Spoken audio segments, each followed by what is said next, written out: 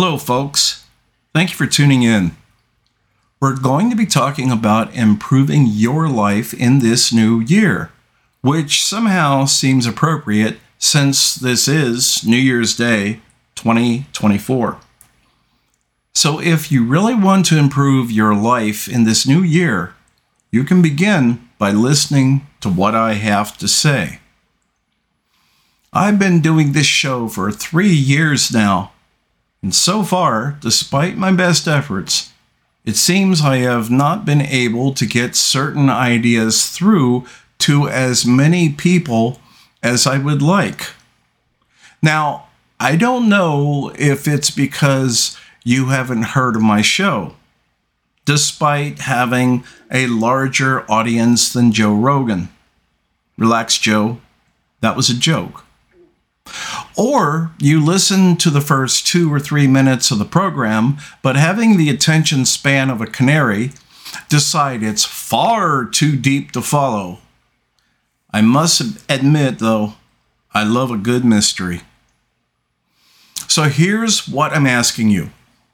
Listen to the entire episode, all the way through, a whopping 10 or 15 minutes of your time, and after that, even if I pissed you off, show me that you actually exist and care about your life and where the country is going by leaving a comment or asking a damn question. You have nothing to lose but the quality of your life in the next year if you don't. You'll notice at the very beginning, I didn't hope you'll have a better new year, because blind hope without realistic evidence for it is and always has been the last refuge for those with endless excuses and failure. I believe that was Voltaire. Don't quote me on that. Anyway, we were told by well-meaning people several years ago how devastating the Patriot Act would be to our democracy. And other than a few people here and there holding signs, it was overall, a sound of crickets. The wealthy corporate oligarchs who actually run this country got what they wanted. Now you stand huddled, quivering in your boots, worried about how much the government is prying and spying into your personal life. You piss your pants every time you're reminded of how much Google spies on your personal life, and that its corporate subsidiary and lapdog, the U.S. government, can, through their employees, the police, come bursting into your home at any time, like Nazi stormtroopers, and take anything they want, which is primarily your computer, laptops, and cell phones, so they can scour through them to build a legal case against you to have you imprisoned. Yet you effectively, in case you haven't noticed, 40 years of carrying fucking signs and slogans apparently doesn't cut it, did nothing to stop it. Despite everything I have said repeatedly in the past, you insist in harboring the delusion that you live in a democracy, which makes about as much sense as Jews in the 1930s, and yes, even today, supporting Hitler and actually believing that National Socialism is, or was, a good idea. Still want to believe you live in a democracy? Try forming a serious union with national strikes. Try demanding that our government protect our southern border from the ongoing invasion.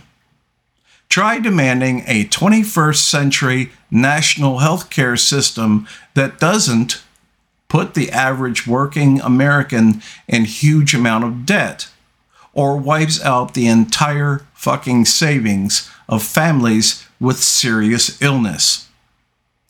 Try demanding that every time you do protest, you're not automatically surrounded by heavy armed thugs who can't wait to bust your head, fire tear gas, or shoot you dead. Try demanding that the government, which is currently around $35 billion in debt and pays around a quarter of all tax revenue to pay off that debt, stop using our money like an irresponsible teenager with an ATM card for anything and everything around the world, except what needs to be taken care of at home, such as getting the homeless off the streets and into mental facilities, affordable housing, a crumbling and embarrassing infrastructure system, and a national train system that Bulgaria could laugh at.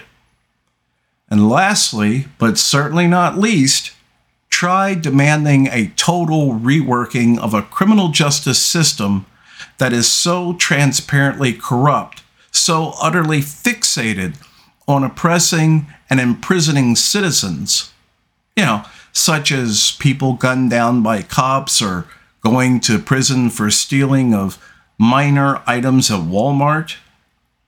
Yet corporate and business criminals get endless appeals and minor jail time if they're even prosecuted at all. And all at tremendous public expense of the public court system. The Donald Trump criminal circus daytime soap opera show being a perfect example of putting their corporate buddies, the lobbyists, and some senators and congressmen in prison. I could go on and on. This is only the tip of the corruption iceberg. But hear what I'm saying. Sincerely and effectively try to take action, such as nationalized resistance action. And you'll find out really quick just how free you really are. What it boils down to is you basically have two options. You can stay in this country and fix these problems, or you can leave and go to a place that doesn't have this kind of endless, unpleasant bullshit. Because the oligarchs who actually run this country have zero interest in fixing it. As a matter of fact, since they profit so much from it, they want to keep the current system in place. To use the great words of Malcolm X, by any means necessary. This is a situation I talk about on my website, the tab that says Mapping Your Future, which is in the episode description below. And I'm going to talk about that in a moment. But first, I just wanted to touch very superficially on the very big problem we have here in the States, the student protest. I would be really nice using the extremely feminized vernacular of our time, that is to say, in the parlance of our time, telling you how unbelievably mystifying it is of the current position of the nation's youth concerning their incredibly ignorant position on the conflict between Israel and the Palestinians. But fuck it. I'm a realist, and that dictates that I call it what it actually is. Incredibly fucking stupid. The general misguided idea is that Israel is evil and that they are oppressing those poor Palestinians. The fact is, at least for the last 50 years, Israel has extended the olive branch over and over again. And the principally Islamic Palestinians, who absolutely hate Jews, want only one thing: Jewish annihilation. And just in case you wanted to know, although I'm not Jewish, I've been told I'm a hell of a minch. So, to these incredibly historically fucking stupid, misinformed students, I say this.